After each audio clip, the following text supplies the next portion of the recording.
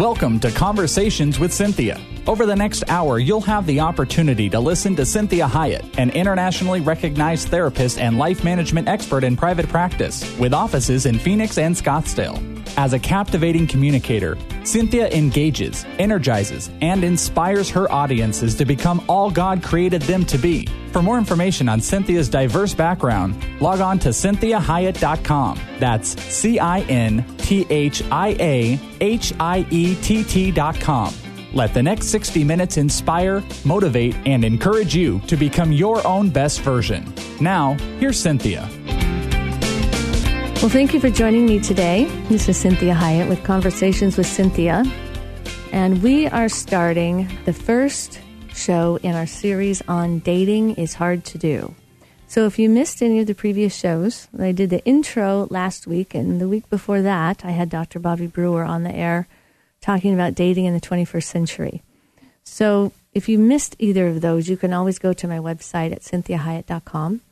And I'm going to spell it for you. It's CinthiaHiett.com. And you can listen to the show last week that kind of introduced this and explained all of this conundrum that we have about dating in the 21st century. So this first one is we are really addressing foundationally what has to be in a relationship in order for it to survive long term. Because anyone that gets married is assuming they're going to be with that person for the rest of their life. That's why it's such a big deal to get married, because we think, oh my gosh, there are no other chances. There are no other choices. This is the person I'm choosing until I die. And so that's a huge, huge commitment. It's a very worthy and admirable commitment, and it is the one that God has made to us, which is phenomenal, that he doesn't just choose to be with us until we die. He chooses to be with us for eternity. It never ends. I mean, that's really something to think about, that God chooses to be with me forever. You know, that's a big thing. I don't know if I would choose to be with me forever, but God is working on that as well. So this is the three loves that have to go into the foundation of a marriage. So love is really what everything is about. We know that. Understanding how powerful love is. And we have so many biblical references for what love does and what it is made to do. And what God first and foremost tells us is that love never fails. And the hardest part for us as humans is to know how to love and to love well, and to know what love actually is. So it's important that we know that love does not always feel good. See, true love does not always feel good. The world is searching hard for love, marketing it, replacing it, selling it, explaining it, exploiting it, my gosh, misrepresenting it. So what really is this thing called love? And we can only know what true love is when we get to know the one who is love. And where true love emanates from. See, God is love. He didn't create it. He is it. That's an amazing thought. He didn't create love. He is love. It emanates from him. And so now, because he is all truth, again, he didn't create truth. He is truth. We can find and actually experience true love through him. What a fascinating concept, that God is truly loving us in truth and full love. So the more that we know God, the more we know love and truth, we can then truly love others and ourselves. So the reason it's important to make the distinction of true love and not just love is because we are taught and experience many things that are called love. But as we become healthier, more truth-based people, more mature people, we find out that what we might have originally considered love to be was in fact not. So we often, confuse healthy, corrective, uncomfortable, painful love as abuse. And conversely, what feels so intense and pleasurable, we interpret as true love. And so a lot of understanding what love really is understanding these three types of love that we're going to talk about. Because when we are truly loving someone, it's very substantive. It's very heavy in a really good way. It's very solid because it's based in truth, which means it's not just based in emotion. It's not just chemistry. It's a lot more than that. And so it's about intimacy versus intensity. And so many of us have really intense relationships, and they feel so substantive. And then they end, and we all of a sudden go, wow, that's all there was? That's it? When they felt so intense. So we're going to talk about this idea that there's a difference between intensity and intimacy. So what does the world say that love is? Well, one author says, depending on context, love can be of different varieties. But at times, the very existence of love is questioned. So some say it's false and meaningless. Says that it never existed. Because there has been many instances of hatred and brutality in relationships. So the history of our world has witnessed many such events, and there's been hatred between brothers and parents and children. Sibling rivalry and spouses have failed each other. Friends have betrayed each other. We see historically a son has killed his parents for the throne. And the count, it's endless. So even the modern generation is also facing these dilemmas every day. But it's imperative to understand love is not responsible for that. It is us. It's the people who have forgotten the meaning of love and have undertaken this gruesome apathy. So I really like what that author talks about when he says that love is not responsible for gruesome apathy or violence. So what this tells us is that whatever ugly you have seen in the world, love is not responsible for this. We are. This is because we are the people who have forsaken love with gruesome apathy.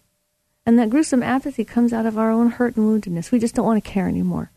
We don't want to love anymore. It hurts too much to love. And so what we find is that the reason that we may have that type of pain is because of unhealthiness. That the pain that we feel when we love well always causes us to grow, to be a stronger person, one that has more depth, one that has greater ability to extend themselves in true love. But when we're just experiencing the pain of intensity and selfish love, then we fall into gruesome apathy. We just don't want to do it anymore. We just give up. We don't care. And so I love this song. This is that famous song by Foreigner, which I'm probably dating myself, but I love the song. And it's called I Want to Know What Love Is. And there's 571 million posts about that song alone. Imagine that. And this is what he says. This author says, I want to know what love is. I want you to show me. I want to feel what love is. I know you can show me. So he says, I got to take a little time to think things over. I better read between the lines in case I need it when I'm older.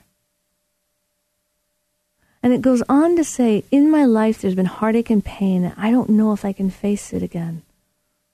But I can't stop now. I've traveled so far to change this lonely life. I want to know what love is. I want you to show me. I want to feel what love is, and I know you can show me. That's really what we should be singing to God. We should really be saying to God, I want to know what love is, and I want you to show me. I want to feel what it is for real, not just the emotionality, not just the intensity. I want to feel what true love really is. And we want to say to God, I know you can show me. So there's this other song. It's called, it's by Nazareth, and it's called Love Hurts. And when you hear this singer, he's just wailing this song as he sings it. And I'm sure that in many ways, maybe God was honored and inspired by his song, because I'm sure that that's exactly what Christ must have been feeling when he came to earth as a baby and left his kingdom, his home, and his Father. And he experienced and saw the suffering of creation. And then he dies so horribly, gruesomely on the cross. And so these words, it says, love hurts, love scars, love wounds and marks. Any heart not tough or strong enough to take a lot of pain, take a lot of pain. Love is like a cloud, holds a lot of rain. Love hurts. Wow. Love, and when you think about Jesus, love hurt him, scarred him, wounded him, marked him. And so we need to understand true love, real love will hurt sometimes. But the real, true love always produces fruit and growth. Hurt resulting from dysfunction, foolishness, selfishness, and narcissism, it only injures and harms. And that hurt needs time to heal. So when we see in that sacrifice then, change occurs when we're willing to fearfully face ourselves in order to love well. When we are willing to endure pain that produces gain. See, oftentimes dysfunctional, abusive relationships, it only produces that pain in vain. When you've heard me talk about this before, I can either have pain for gain or pain in vain, but I can never have no pain. So in relationship with people, I want to choose to have pain for gain. That's the kind of pain that causes me to look at myself, to be willing to take responsibility for myself, to be willing to be a better version of myself, that I'm called into account in a truly loving manner. Which means that the person that I'm in relationship is doing the exact same thing. Because see, if I'm only surviving my pain, then there would be no gain in the relationship at all. And God would not be continuing to go forward with his people if all he had was hurt that loved him, scarred him, wounded him, and marked him. I mean, why would he go forward with us? So the pain that he endured, that he incurred by being in relationship with us, produces great gain, and that produces a change in us that allows us to be with him in eternity forever. So even if you're in a relationship with a highly dysfunctional, maybe an abusive person, I can still turn the pain for gain versus only surviving the pain, and the pain only being in vain. I can allow the pain to strengthen me, deepen me, and cause me to be a more humble person, a person that can love with resiliency and authenticity. And in that, I will then have the courage to leave an abusive relationship, to not take on the shame of that relationship. So I can cause that pain of an abusive relationship to change me, to know when and to recognize abusive people. So this is Cinthia Hiett with Conversations with Cinthia. And we are going to continue this whole idea about dating is hard to do. Got love? You need 3.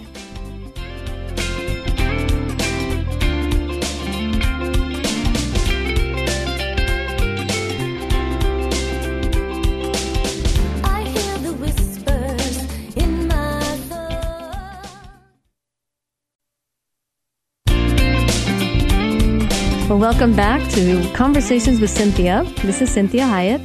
I'm so glad you're joining me today. And I want to always remind you that if you miss any of these shows, you can always go to my website at CinthiaHiett.com. That's CINTHIA, HIETT.com. And you can listen to any of the shows previously.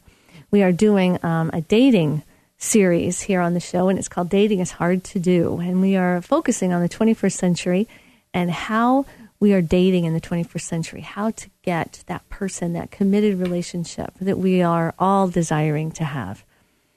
And so as we're doing that, we are looking at this foundational piece. This show is about the foundation of every relationship, that any romantic relationship has to have these 3 types of love.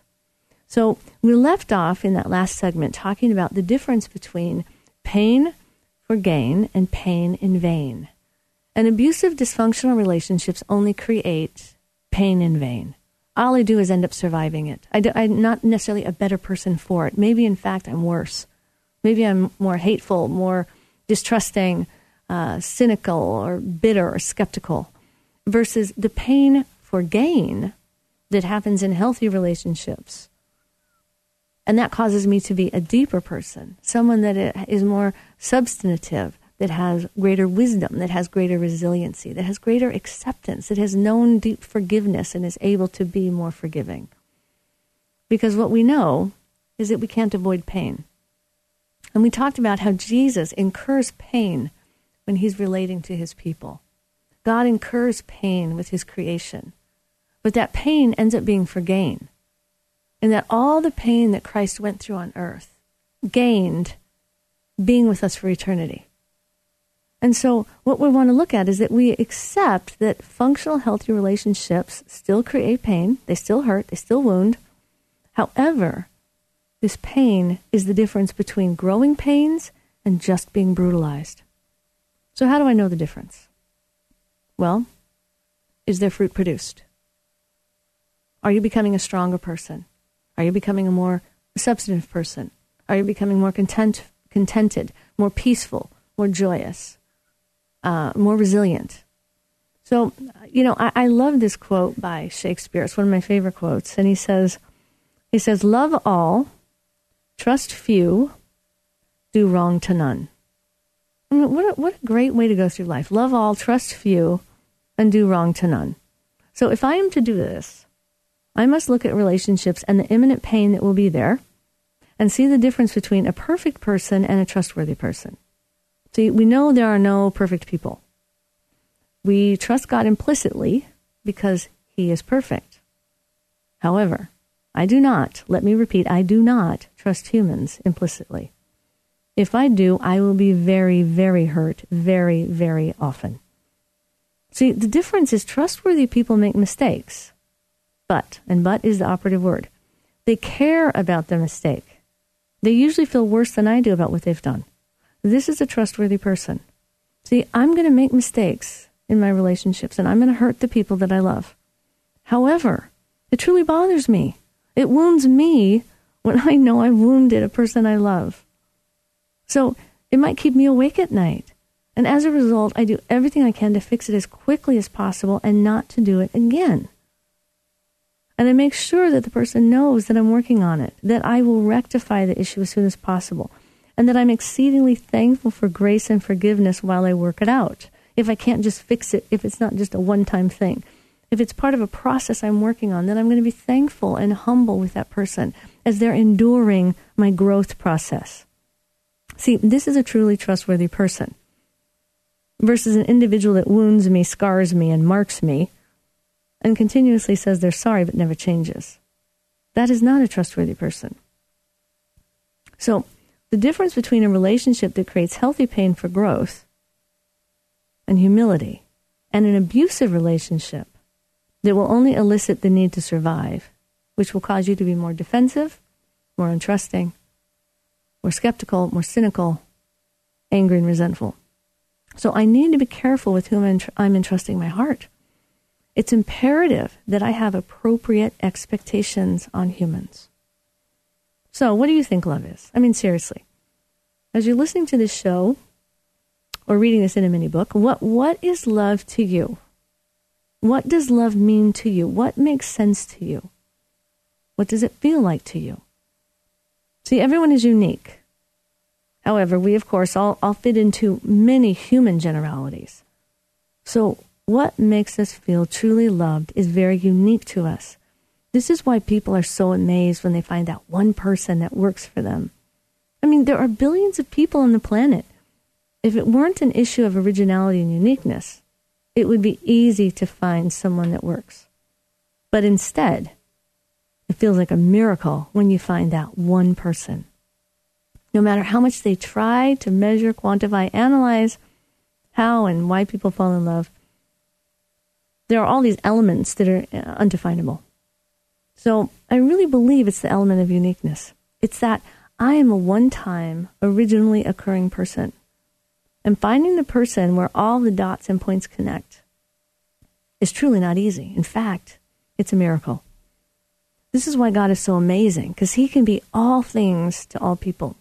He is so substantive, so everything, so our all in all, that he works for everyone in relationship. He gets that part of you that no one else gets. It's because he made you for him. He knows you, and he really likes you. See, the most amazing feeling for people is to be loved and liked. It doesn't get any better than that. See, God does both with all of us, which is amazing in and of itself, considering the fact that he knows us completely. It's tremendously healing and affirming and encouraging all at the same time. So this is what the Bible says, that the the word love appears in the Bible. So using 17 different versions and including the words loves, loved, etc., the average is 588.7 times. Now, that doesn't include loving in the New Testament or loving kindness in the Old Testament, which could add like 100 to the average. Or it's usually quoted that there's 319, love is quoted 319 times in the Old Testament and 232 times in the New Testament. I mean, truly, it does depend on the translation. And Greek or Hebrew, which one is using, and Greek and Hebrew doesn't take into account how much love is talked about. Now, in contrast, if you Google the word love, you will see 1.4 billion to just that one word. I mean, that's phenomenal. So let's look at what a great, just primary, preliminary definition of love is. It is a heartfelt affection of a Christian in response to the love God has shown toward us, especially in the gift of salvation through our Lord Jesus Christ. Love is an affection which prompts the Christian to action. Love is first and foremost directed toward God and then toward others in order of priority. God, family, especially mate, fellow believers, neighbor, even our enemy. See, love subordinates the interests of the lover to the one who is loved. Love inspires our deliberate, diligent, self-sacrificial service to others, which is intended for their good at our expense. So our love as Christians is a response to God's love and a reflection of His love. This is Cinthia Hiett with Conversations with Cinthia. Join me in the next segment as we talk about dating. It's hard to do. I hear the whispers in my thoughts. Well, welcome back. This is Cinthia Hiett with Conversations with Cinthia. And we are talking about dating. Dating is hard to do. And we're talking about dating in the 21st century. This is the first show in our 6-week series on dating.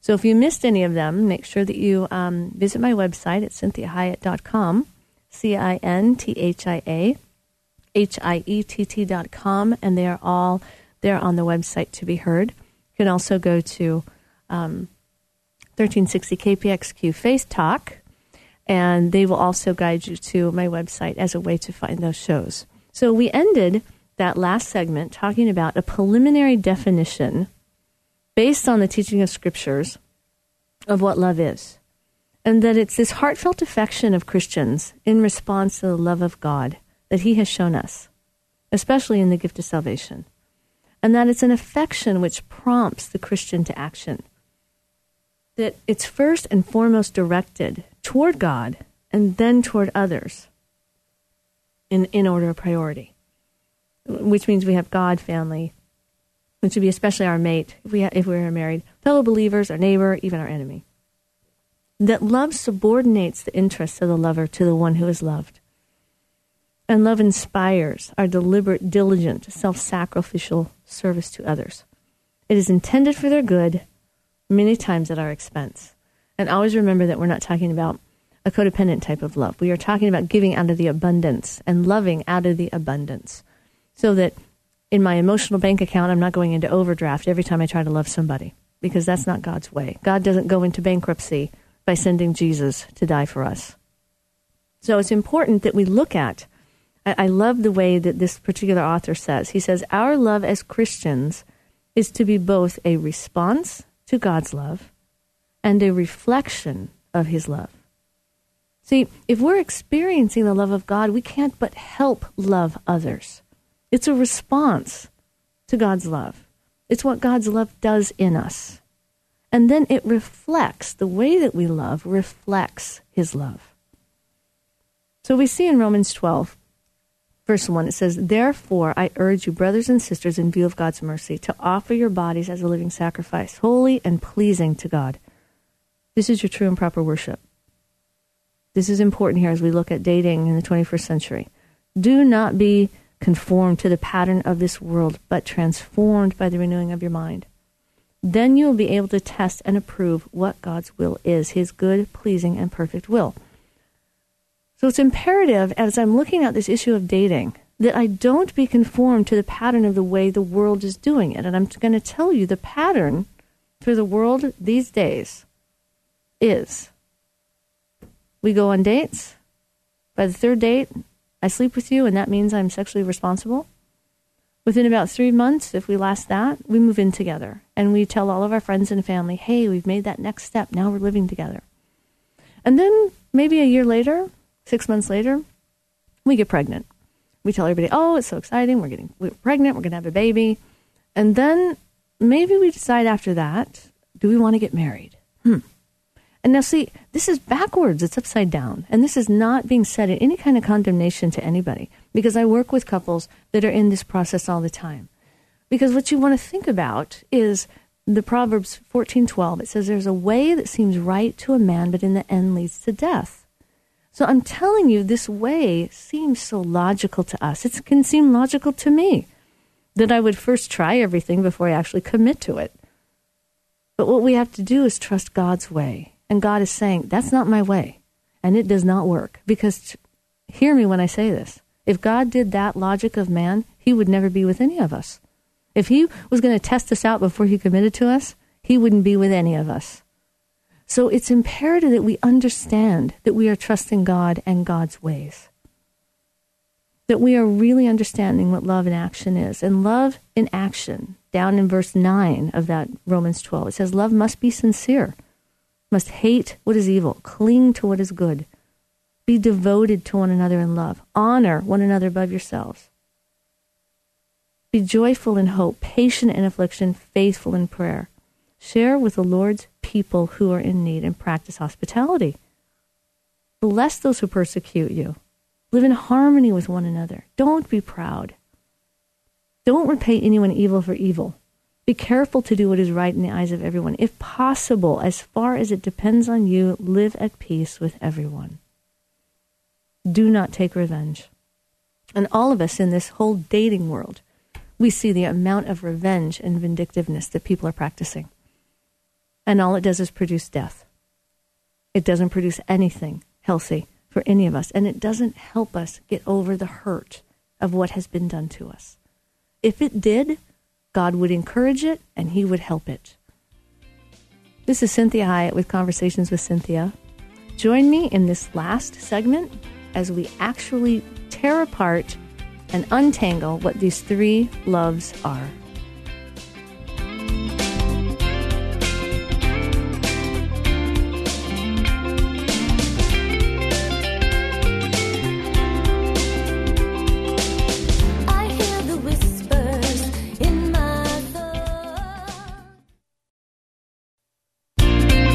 Welcome back. This is Conversations with Cinthia, and I am Cinthia Hiett. I am so glad you're joining me today as we are doing this 6-week series on dating. Dating is hard to do, and this is dating in the 21st century. And this first show is Foundational Love. And so we spent the whole first part of this show talking about love and what love means, what love is like, the difference between dysfunctional and healthy love, what produces love, and how to know if the love we're in is healthy.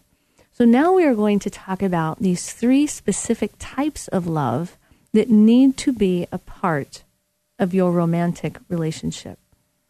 And it's imperative that you have all 3. And this is in Ecclesiastes chapter 4:12. This is the New International Version. It says, "The one may be overpowered, 2 can defend themselves. A cord of 3 strands is not quickly broken." So what you see is the first one. It says, though, this is an analogy that I'm going to give you. We have 3 types of love. We have agape, eros, phileo. Agape love is that all-encompassing love that God so loved the world that he gave his only son. He's not friends with everyone, but he gave his son to everybody. That's agape love. That's sacrificial. I love you. Even if I don't know you, I'm going to help you. I'm going to do whatever I can. I'm not going to harm you. Then we have phileo love. And phileo love is friendship. It's kinship. It's companionship. Sometimes we have it in our family. Sometimes we don't. These are the people that we click with. So you see in this verse, in Ecclesiastes chapter 4, verse 12, it says, "The one may be overpowered." This is if I'm only operating out of agape love, I may be overpowered. I don't know if I have what's in me, like Jesus, like God, to just love purely, with nothing else, nothing in response. But it says the one may be overpowered, two can defend themselves. So when I have agape and phileo, that is a very strong love. That's the love that David and Jonathan had. That's the love that we have with Jesus as our friend. We can defend ourselves. That is a safe relationship. That helps me endure life. But then it goes on to say a cord of 3 strands is not quickly broken. And in some version it says is not easily snapped. So what we see is that eros is that third one. And eros is Greek for erotic. It's the passion. It's chemistry. It's being in love. And so what we find is that we need to have these 3 in order for that relationship to not be broken. So what we find with individuals is that they're either doing agape, so they're doing all the mission services, right? Self-sacrificing, or they just are being friends, or they're marrying their friends, hoping that that's enough for a marriage to happen. Or we have people that only have chemistry. So they don't have any self-sacrificial love. They're selfish people. They're in it only to feel good. They just like the romance, the passion part of it. They're not even really friends. They don't even necessarily like the person or how they live their life. And they think that that relationship can withstand the hardship of the world. So what we find is that in order to have a love that is romantic, that lasts the hardship, it has to have agape love and it has to have phileo love. And so I love this verse. It's 127, verse 1. And it says, unless the Lord builds the house, the builders labor in vain. Unless the Lord watches over the city, the guards stand watch in vain. So the Lord is building this house of your relationship. It has to start with agape love. That you just care for the person because God cares for them, because they're human. You just want good things for them, even if it may not be what's good for you.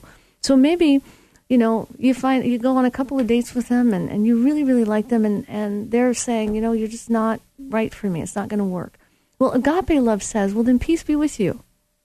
I'm going to live at peace with you. And I want the best for you. I want to be that mature person that says, you know what? You belong to God. Even if you're not a believer per se, you belong to God. I want what God wants for you. I want the best thing for you. So if it's not me, I can trust God, that God wants good things for me. That's agape love. So that's the first foundational piece that has to go into that relationship. Now, this Greek word agape is often translated as that word love in the New Testament. So how, again, is this different than other types of love? Well, the essence of agape love is always self-sacrifice. So what we're seeing here is if I only have agape love in my marriage, I'm going to be brutalized. It's not going to last. It's not going to work. I'm not God. I'm not Jesus. So the essence of agape love, again, is self-sacrifice. It's not used in the Bible at all to refer to anything romantic or sexual. And it does not refer to close friendship or brotherly love. That's the Greek word phileia, and that's used for friendship and brotherly love. Nor does agape necessarily mean charity. Agape is unique and it's distinguished by its nature and character. It's the love which is of God and from God, whose very nature is love itself. Like we talked earlier in the message today, that God is love. He didn't create it, He is it. So everything that God does flows from His love. And it's important to remember that God's love is not sappy, sentimental love, such as we often hear it portrayed. It's love because it's His nature and the expression of His being. So He loves the unlovable and the unlovely. That would be us. Not because we deserve to be loved, but because it's in His nature to do so. And He must be true to His nature and character. So you can see how important this is. If I'm going to have an enduring marriage of 10, 20, 30, 50, 60 years, I better have a lot of agape love so that I can love that person when they are unlovable and when they do not deserve love. That I just love them anyways. And this is the love that God displayed on the cross. That when we were dead in trespasses of sins, He still died for us unworthy creatures. And so the object of agape love never does anything to merit that love. See, we are undeserving recipients upon which God lavished his love. His love was demonstrated when he sent his Son to seek and save that which was lost and to provide eternal life. And he paid the ultimate sacrifice. So we are to love others sacrificially. It's the same idea of the parable of the Good Samaritan, that he did it out of sacrifice. Even if he didn't like that person, he loved that person. So it's not based on a feeling. It's not an act of the will. It's putting the welfare of somebody else above your own. And this love does not come naturally to us as humans. We get this from God. So when we are practicing agape love, we are showing people that we are truly his child. When we are in relationship with family members, with people that have harmed us, with spouses, we are practicing agape love. Is a self-sacrificing love. Now, this does not mean that we are going to be friends with everyone we practice agape love with. But it does mean that I have to have agape love for my spouse in order for it to endure the hardship of the growth process of each of us in that relationship. So if we move from that one, that's a foundational piece. That when you are in relationship, when you are dating somebody, it has to start with agape love, that you really just want the best for them, their welfare. So if it's not you, then you want them to have the mate they need, that you're able to be unselfish enough to wish them the best. If you can't do that, you need to be saying to God, I may not be ready to be in relationship. I may be more childlike in the way I address relationships because it's going to be about me. So I need to be talking to God about, help me with that agape love, that I really want the people that I am introduced to really have the best for them. And if it's not me, I want the best for them. So then we move to the second part, and this is phileo love. The second Greek word, and that's phileo, it forms parts of the word philosophy, which is love of wisdom, and philanthropy, which is love of fellow man. So this word speaks more of the warm affection shared between family and friends. Now, I know that sometimes we don't have that warm affection with our family. Sometimes we do, and if we do, that's wonderful. But this is warm affection. Whereas when we talk about eros, that's more closely associated with libido. Okay, so phileo can be more associated with our emotions or our heart, metaphorically speaking. So we feel love for our friends and our family. Obviously not in an eros sense, not in an erotic, passionate, sexual sense, but a love that motivates us to want to treat them kindly and help them succeed. So phileo love is not felt between people who are at enmity with one another. See, we can feel phileo love toward friends and family, but not toward people whom we dislike or hate. This is why the verse when God is talking about, even the sinners, even the most despised and hateful people will give good things to their children. That's phileo love. But it doesn't mean they're going to do it for someone they don't love. That's agape love.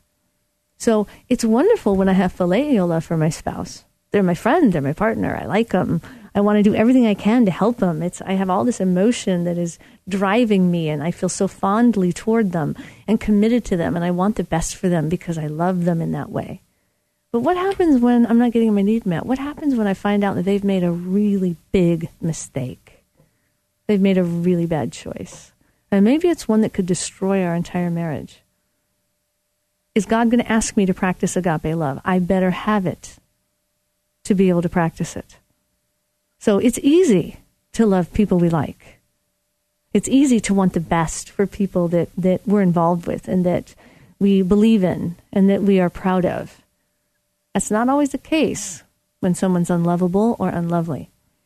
So phileo love is really, really important for a long-term relationship because that's part of what makes it so fun. It's part of what gives you the energy to face life. It's part of what gives you the energy to face yourself. If I'm best friends with my husband, it gives me the energy to laugh at myself, and it gives me the ability to look at the things I need to change and have the resiliency and the motivation to continue to change and work on those things. That's what phileo love does in my marriage. That we just enjoy each other. We like to hang out together. We want good things for one another. And we give each other strength to face what God is doing in our lives individually. So phileo love is imperative to actually enjoy your marriage. But it is not the thing that is going to then endure hardship. This last one we have, this is eros love.